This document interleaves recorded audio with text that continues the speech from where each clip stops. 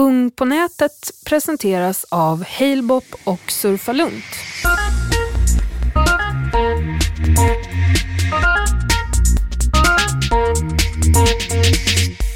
Varför det blir laddat det här med kärlek på nätet, därför att det också är kopplat till sexualitet.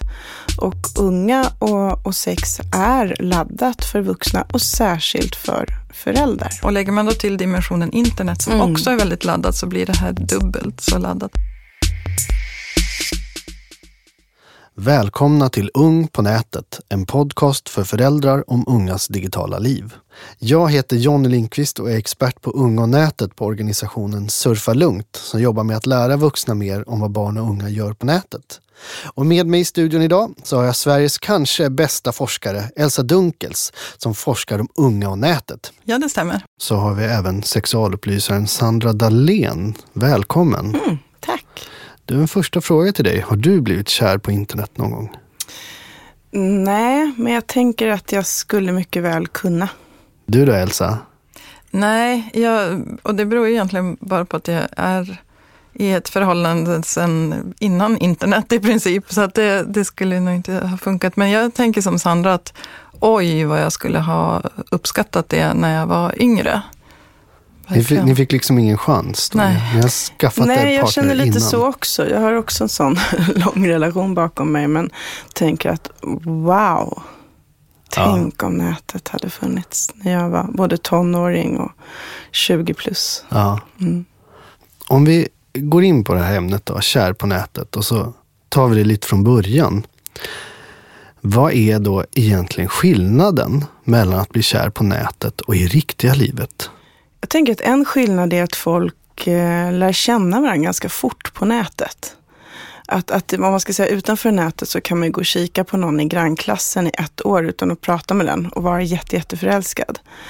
På nätet tror jag det är vanligt att man tar kontakt, man känner sig modigare, man pratar med varandra ganska fort och skriver kanske långt eller intensivt och lär känna varandra på fler plan än man kanske gör annars. Elsa, känner du igen det? Är det något du vill? Ja, alltså det stämmer ju så himla bra med det man vet om internetkommunikation. Det Sandra säger, att vi har lättare att öppna oss. Och då, det är klart att då borde det gå fortare på det sättet. Och jag tänker också att det är en skillnad är det här med tillgången och urvalet. Alltså när man är kanske i ett rent fysiskt begränsat område. Man kanske bor på ett ställe där man inte träffar så mycket folk, medan internet då skulle kunna erbjuda ett större urval. Och sen tänker jag också en viktig skillnad, det är den här fysiska tryggheten. Att man kan faktiskt experimentera med kontakter och det behöver inte betyda att man utsätts för någonting. Utan man sitter faktiskt i hemmiljö kanske. Du sa i början där att man öppnar sig mer på nätet. Hur kommer det sig? Ja, det finns det lite olika, ganska mycket psykologiska förklaringar till det. En bidragande orsak är till exempel att vi inte ser varandra i ögonen. Då blir man lite mindre hämmad på både gott och ont. Men jag tror också att det är så att man via nätet kanske kan våga bli förälskad på ett annat sätt. Man kan prova sig fram, man kan också våga lägga fram sina bättre sidor. Det kan också vara unga exempelvis med olika funktionsnedsättningar som känner att man ligger lågt med vissa bitar. Här vill man prova på känslor, man vill inte bli dömd på en gång. Man kan välja lite, plocka delar av sig själv. Och det är också så att det här att välja blir ett privilegium för fler. I den fysiska världen så är just den möjligheten att välja hur man presenterar sig handlar ju väldigt mycket om hur mycket pengar man har, hur fina kläder kan man köpa, alltså mycket sånt. Men på nätet så blir det ett privilegium för fler. Nu målar ni väldigt upp att det är en väldigt positiv skillnad, liksom att bli kär på nätet, men ändå så är många föräldrar väldigt oroliga. Vad är det föräldrarna är så oroliga för, Elsa? Att det är okänt. I det här sammanhanget så har vi inga referensramar. Det verkar märkligt, och en annan viktig orsak är ju att medierapporteringen ser ut som den gör. Det här som vi har hunnit prata om här några få minuter, det syns aldrig. Det blir liksom inga säljande rubriker på det. Allt är okej, ta det lugnt. Nej, det är ingen som springer benen av sig för att köpa en kvällstidning för det. Nej.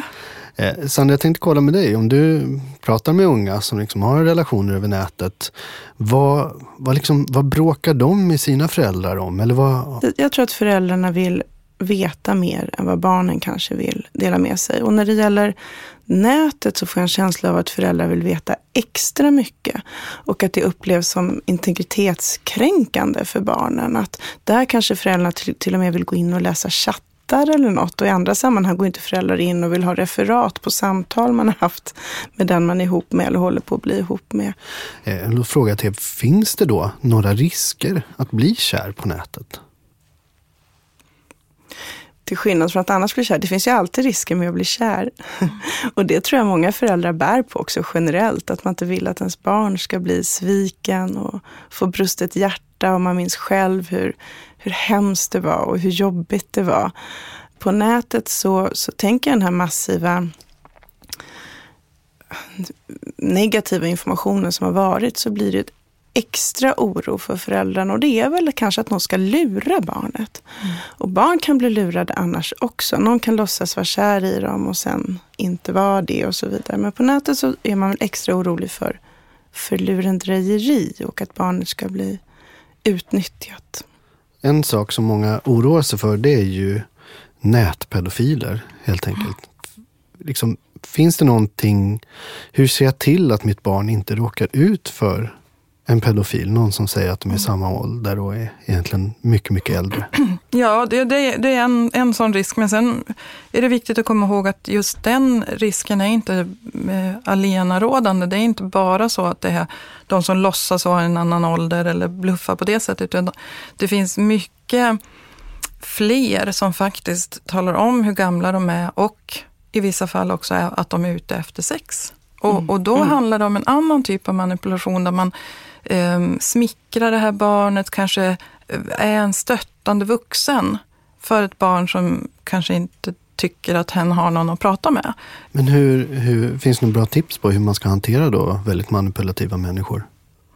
Ja, alltså vi har inte kommit så jättelångt när det gäller det, men däremot så vet man ju, alltså vi har ju belagt genom forskning vad som är det tryggaste för barn och hur man säkrast klarar sina barn undan risker på nätet. Och det handlar egentligen extremt lite om nätet, utan det handlar mest om att stärka barns självkänsla och att skapa ett sånt samtalsklimat att barnen vågar prata om de här sakerna. Att de vågar komma till någon vuxen om de är lite oroliga för någonting, eller ännu viktigare om det har inträffat någonting.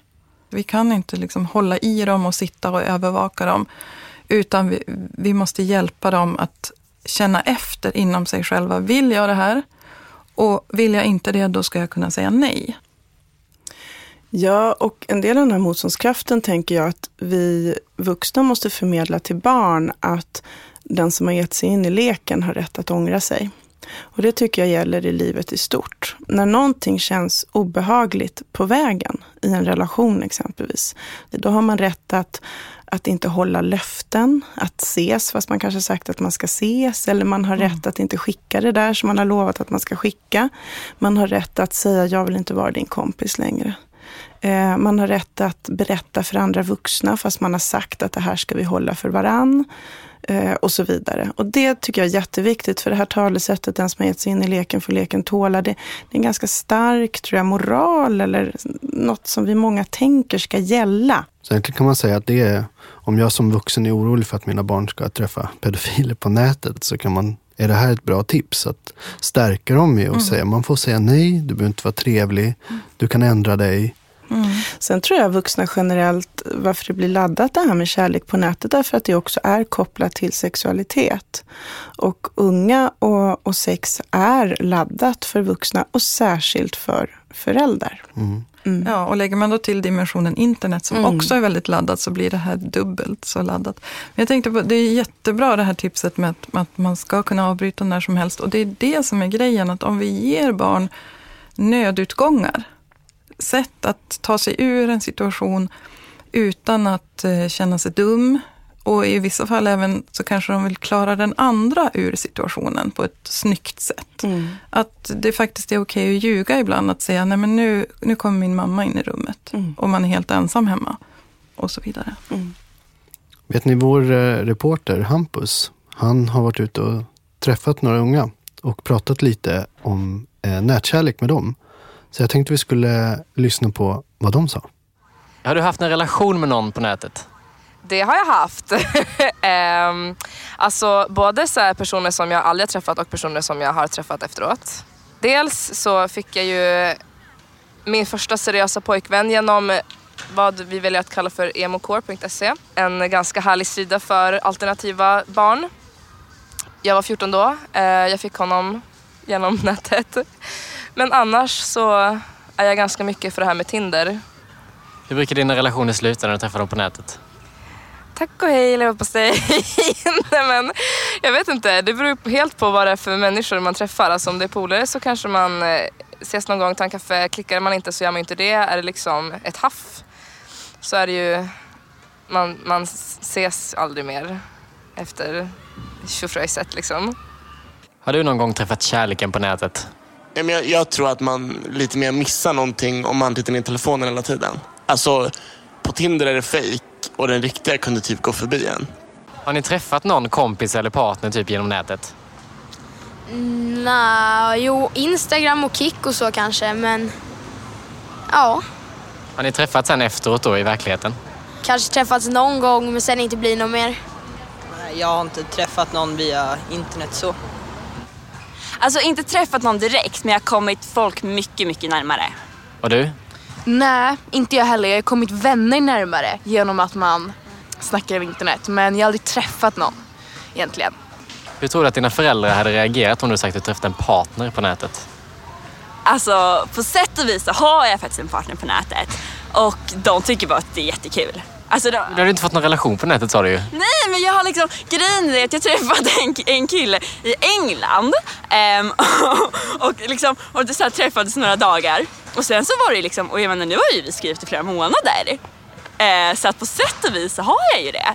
Och jag menar, de tycker det är svinroligt. De är inte alls paranoida eller rädda? Nej, alltså de har till och med skickat mig till honom. Alltså jag menar, han var i Italien och de har liksom skickat mig dit. Alltså det är inte så paranoid. Och jag menar, mamma och pappa, de typ mejlade hans pappa. Och det var ju sjukt pinsamt. Men de ville bara så att han liksom, ja, så att jag inte hamnade på typ någon så här flygplats och skulle vara där i en vecka liksom. Ja, där hörde vi några unga röster om kärlek på nätet. Vad säger du om det där, Sandra? Jag tyckte det var roligt med de här föräldrarna som hade skickat den här tjejen till Italien för att träffa sin kille som hon hade träffat i England. Men där tänker jag att de gjorde en bra grej. Föräldrarna ville safea, om man säger så, och de kontaktade hans föräldrar. Det tycker inte jag är konstigt. Det gör ju föräldrar ofta. Det var lite genant för henne, men i och med att de hade en sån positiv inställning, tänker jag, så var ju inte det någon skada skedd.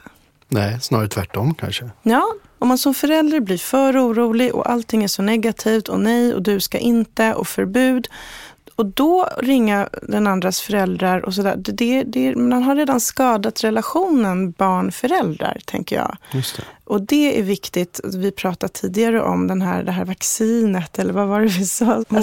Motståndskraften handlar ju om att man som förälder ska fortsätta att få förtroenden från sitt barn. Ska man som förälder då våga vara mer öppen med sin oro för barnen, tror ni? Jag skulle nyansera det lite grann, för att jag tror att många vuxna tar ut för mycket oro gentemot barnen. Och det får barnen att inte prata med de vuxna. Alltså vi vet ju att unga vänder sig i alla fall inte kring sexuell problematik till vuxna för att man inte vill oroa vuxenvärlden och särskilt inte sina föräldrar. Barnen vill inte oroa vuxna mer än... och om man som vuxen inte kan hålla i sig utan man blir jätteorolig när barnet säger någonting som har hänt på nätet eller berättar att de har träffat någon. Det tänker jag också skadar relationen. Alltså barnet kommer inte att vända sig till den vuxna någon mer. Så att erkänna oron för sig själv, ibland sätta ord på oron gentemot barnet. Jag känner mig orolig nu. Vad tänker du om det? Det är en annan sak, men inte låta oron ta över. Och att ibland svälja oron och ta ut det med en annan vuxen en halvtimme senare. Jag hörde ett sånt bra tips där. En mamma som sa så här när barnet kom och började berätta något som hon kände att det här fixar inte riktigt jag.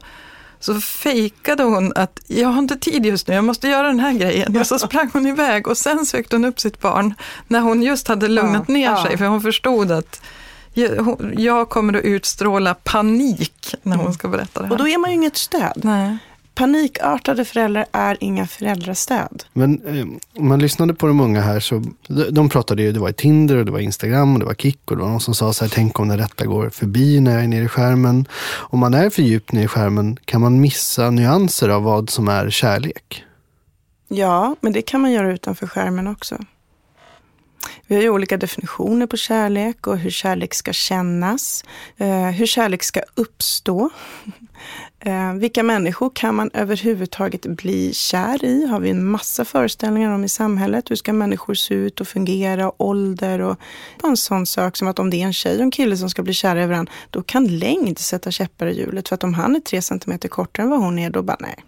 Det kanske inte alls går, för jag har jättestarka normer kring det. Så att utanför nätet har vi mycket som går i vägen, och på nätet kan det också vara sånt som går i vägen, exempelvis ögonkontakt. Vi känner liksom inte varandras dofter, ser inte varandras rörelsemönster eller vad det nu kan vara. Men jag tänker att många också efter ett tag faktiskt ses. Mm. Men om vi ska titta lite på lösningar, eller om det finns några lösningar, i alla fall komma med lite tips och råd. Så till dig, Elsa, om barnet har en relation med någon annan på nätet, när ska jag som förälder kliva in och vilja veta mer? Om vi säger mejla den andra barnets föräldrar eller vad det nu är. Jag tänker snarare så här att de flesta vuxna skulle behöva tänka bort nätet i sammanhanget mycket, mycket mer. Och fokusera mer på sitt barn. Hur ser hen ut i ögonen? Jag brukar känna igen när hen är ledsen eller vad det handlar om för någonting. Och så agera utifrån det och kanske våga agera utifrån det. Om man ändå sitter här som förälder och lyssnat här och så är man känner sig väldigt orolig för att barnen ska råka illa ut. Har ni några så här konkreta tips som man kan ta till? Om man inte brukar prata så mycket om vad barnet har gjort på dagen, då måste man börja göra det. Om barnet säger då, nej men jag har suttit vid datorn, eller datorn, de har ju telefon, jag har varit med mina kompisar. Men var då någonstans? Var har du varit med dina kompisar? Vad har ni pratat om? Vilket forum? Och att man börjar få till ett vardagligt samtal om vad barnet håller på med och gör och pratar, utan att det hänt något hemskt, utan fördömanden, utan varningar. Och när man har fått till de samtalen, och det är någonting naturligt hemma, då tänker jag att man också kan komma in på vissa råd. Exempelvis, det som verkar för bra för att vara sant, det är för bra för att vara sant. Om någon letar modeller på nätet, nej. Det gör man inte. Nej, det gör man inte. Eller en jättetrevlig, jätteschysst vuxen som kan allting om ditt band, eller om vad som försiggår i en ridskola, eller vad det nu är. Eller en jättetrevlig vuxen som inte är som andra vuxna, som förstår att föräldrar kan vara jobbiga. Det är inte en bra vuxen. Så. Alltså, sådana saker kan man ju prata med sitt barn om när det faller sig naturligt. Men då måste man ha haft de andra samtalen i ryggen. För annars blir det att den vuxna bara kommer med pekpinnar och ajabaja. Och när barn väl får illa, då kan de inte vända sig till den vuxna. För den vuxna har ju sagt att man inte ska ditten och datten. Och att man ska akta sig för en mängd olika saker. Nej, men jag håller helt med Sandra där. Och att är det så att man inte kan komma med någonting annat än varningar, då ska man inte säga någonting alls. Nej. Alltså det är farligare att varna än att vara knäpptyst. Varför det? Därför att det är som, om vi tänker oss till exempel sexuella förövare på nätet, så ger man dem ett vapen. När man varnar barnen så stänger man en dörr till det här att barnen kan komma och berätta. Och det är precis det förövarna vill. De är så otroligt skickliga, många av de här, på att utöva utpressning. De kan börja med en helt oskyldig bild och säga att jag skulle vilja ha fler bilder, annars sprider jag den här bilden. Och om då barnet svarar, ja men gör det. Jag mejlar den själv till mina föräldrar nu medan vi pratar. Då har vi liksom sparkat undan vapnet från den här förövaren. Och det är dit vi vill komma. Jag tänker också att om det är just sexuella övergrepp man är orolig för via nätet, så måste man börja prata om sexualitet hemma och sexuella relationer. Och det kan man inte bara börja med när barnet helt plötsligt får mens eller när någon har kommit i tonåren eller vad det nu är, utan det får man arbeta främjande där också. Att det här är en naturlig del av vårt liv. Vi har ord för olika kroppsdelar och vi pratar om hur vi mår och vi kan berätta vad den där tampongen gör på golvet som har hamnat där eller vad det nu är. Att de här frågorna är kopplade till kropp, sexualitet och känslor, och har man samtal om det hemma då blir det lättare att också ta i det hemska, jobbiga. Och för barn hamnar oftast en situation, om det gäller förövare, då kan ju barnet ha exempelvis börjat småsexchatta med den här personen. Och att både berätta för föräldrarna att jag har en sexualitet, jag har en lust, jag har sexchattat, jag har liksom testat att skriva snuskiga saker, och den här förövaren har utnyttjat det nu. Det blir för mycket på en gång. Väldigt stort steg. Det är väldigt mycket, ja. Och att överhuvudtaget prata om manipulativa relationer. Att det inte bara gäller nätet, utan när man som förälder ser att en kompis är faktiskt manipulativ. Att man sätter ord på det. Barn måste få ord på konstiga känslor istället för att säga att det är nog ingen fara eller det där går över eller ni får mötas på halva vägen eller vad man nu säger. Det kan man ju egentligen börja med när som helst, för det kan ju vara lite så här panikartat att man inser att jag borde börja med det här när mitt barn var 3 och jag har fortfarande inte pratat om tamponger. Vad gör jag nu då? Men då kan man ju ta det den vägen. Till exempel en sak som att erkänna att man kan begå misstag. Kanske våga berätta om någon idiotgrej man gjorde själv när man var 17 eller så. För att det ska finnas ett utrymme för att misslyckas. Att sexchatta och så visar det sig att det är en vuxen. Är ett sånt bra misstag som man borde kunna erkänna.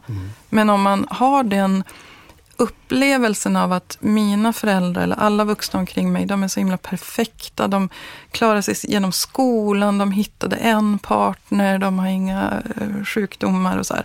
Då kan det vara extremt svårt att erkänna att man har gjort något så jäkla pinsamt som det känns då.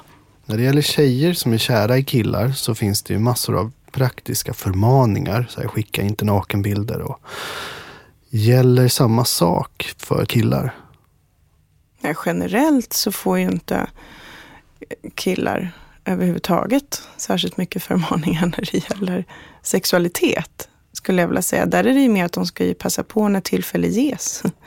Och det kanske inte vuxna alltid säger rätt ut, men det är en annan tillåtande attityd gentemot killar. Och det kan också sätta käppar i hjulet när man hamnar i en svår relationssituation eller sexuell situation på nätet. Att vara den som är utsatt, att vara den som har blivit utnyttjad, att vara den svagare parten. Och sen har vi ju också normer kring vilka sexuella läggningar som är rätt. Så har du en ganska stark heteronormativ miljö i din familj där alla förväntas vara heterosexuella, barnen förväntas vara heterosexuella och så vidare. Det kan också sätta käppar i hjulet för att barnen inte kan berätta om utsatthet, för det kanske är en samkönad situation det handlar om. Men det är väl ett sånt exempel på den här typen av varning som vi har varnat för här. Ja. Det handlar om vad är det för nakenbilder, i vilket sammanhang. När man sätter upp en sån regel så dels så riskerar man ju då att skuldbelägga eventuella offer. Ja, men du skickar ju faktiskt en nakenbild. Och där stänger man ju all kommunikation och allt stöd till den där personen. Men det blir ju också moraliserande. Och där bidrar ju vi till att piska upp en sorts panik omkring såna här händelser. När vi så starkt varnar för att just nakenbilder på nätet, det blir så himla laddat. Vi borde egentligen vara de som liksom lugnar och tröstar, men det är väl ingen fara. Det där hinner gå över och alla har väl lagt ut en nakenbild. Alltså om jag överdriver. Att man liksom försöker. Och framförallt, och precis för att spinna vidare på det där. Jag upplever att vuxna får ta enormt mycket risker och det ses som helt normalt. Vuxna får ta lån med någon de har känt ett halvår för de har bestämt att de ska flytta ihop och de tar lån på 3 miljoner och vuxna skaffar barn och de åker till Thailand och jag vet inte allt som är så här riskfyllt egentligen. Men unga förväntas att inte ta direkta risker eller särskilt inte risker på nätet. Visst, det är en viss risk att skicka en nakenbild till någon, men vi går också ut och vi kan få en istapp i huvudet. Alltså det finns risker med allt i livet, men just unga måste hela tiden, och särskilt tjejer ska hela tiden inte ta risker. Då kan man inte leva, då kan man inte ha en relation med andra människor. Hur ska man hitta sig själv, prova sig fram, nyfikenhet, allt det där läggs det lock på. Så att det där måste vi också fundera kring. Vad är en stor risk, vad är en medelrisk, vad är en liten risk, hur förhåller vi oss till risker? När det tar slut då, kan man hjälpa sitt barn att inte vara taskig, att inte sprida bilder, att inte snacka skit, att inte göra chattarna offentliga. Är det någonting vi behöver börja prata om? Ja, för att vi pratar väldigt mycket om att skydda barn och överhuvudtaget. Det är så, vad jobbigt att ha en flicka. Tänk, hur ska man uppfostra henne? Hon måste lära sig att säga nej. Vi måste lära flickor att säga nej. Ja, men det jobbiga är att vi måste lära våra barn att inte bli förövare också. Eller lära våra barn att gå över andras gränser eller att kränka, att vara dumma. Och det är väl klart att det handlar ju om förhållningssätt. Bland annat i familjen. Hur gör man om man känner sig kränkt och ledsen? Hur får man göra mot andra? Men ska man säga rakt ut typ till barnen att snacka inte skit om ditt ex på Facebook? Ja, det är väl ett jättebra tips. Både för exet men också för ens eget barn då, för att skydda sig själv. För att det kan ju leda till ohyggliga konsekvenser att börja hänga ut andra. Och jag tror framförallt frågar sitt barn när det märker att det är jobbigt. Liksom, hur hanterar du det? Känner du för att hämnas? Ja. Vad får det för konsekvenser? Och kan du göra på ett annat sätt att ha de samtalen? Bra. Då tänkte jag vi skulle börja avsluta här och se vad det är vi har pratat om egentligen när det gäller kär på nätet. Så tänkte jag om vi skulle summera till 3 tips här som jag hade. Så får vi se om ni tycker det var bra eller om vi ska byta ut och lägga till. Tips 1 då. Börja prata med ditt barn om relationer, om att vara kär och att börja med det innan någonting har hänt egentligen. Nummer 2. Den som ger sig in i leken har rätt att ändra sig. Att man inte behöver säga ja till allting, man behöver inte vara trevlig mot alla. Och tips nummer 3. Ta vapnet ur händerna på eventuella förövare. Att inte ge dem det där, skicka inga nakenbilder och så vidare. Är det något mer vi ska... I det där med att prata om relationer och kärlek och så, att också få med nätvardagen i samtalet. Att det finns fler platser att ses än skolan, fritidsgården och fotbollsplanen. Det finns andra arenor man kan behöva bara prata om vad som har hänt. Ja. Förmodligen så kommer man att få väldigt mycket såna här aha-upplevelser, och då om vi kan baka ihop det här med varann, de vuxnas och barnens idéer, så blir det säkert väldigt bra. Tack så mycket Elsa. Tack så mycket Sandra. Tack. Och tack alla ni som har lyssnat.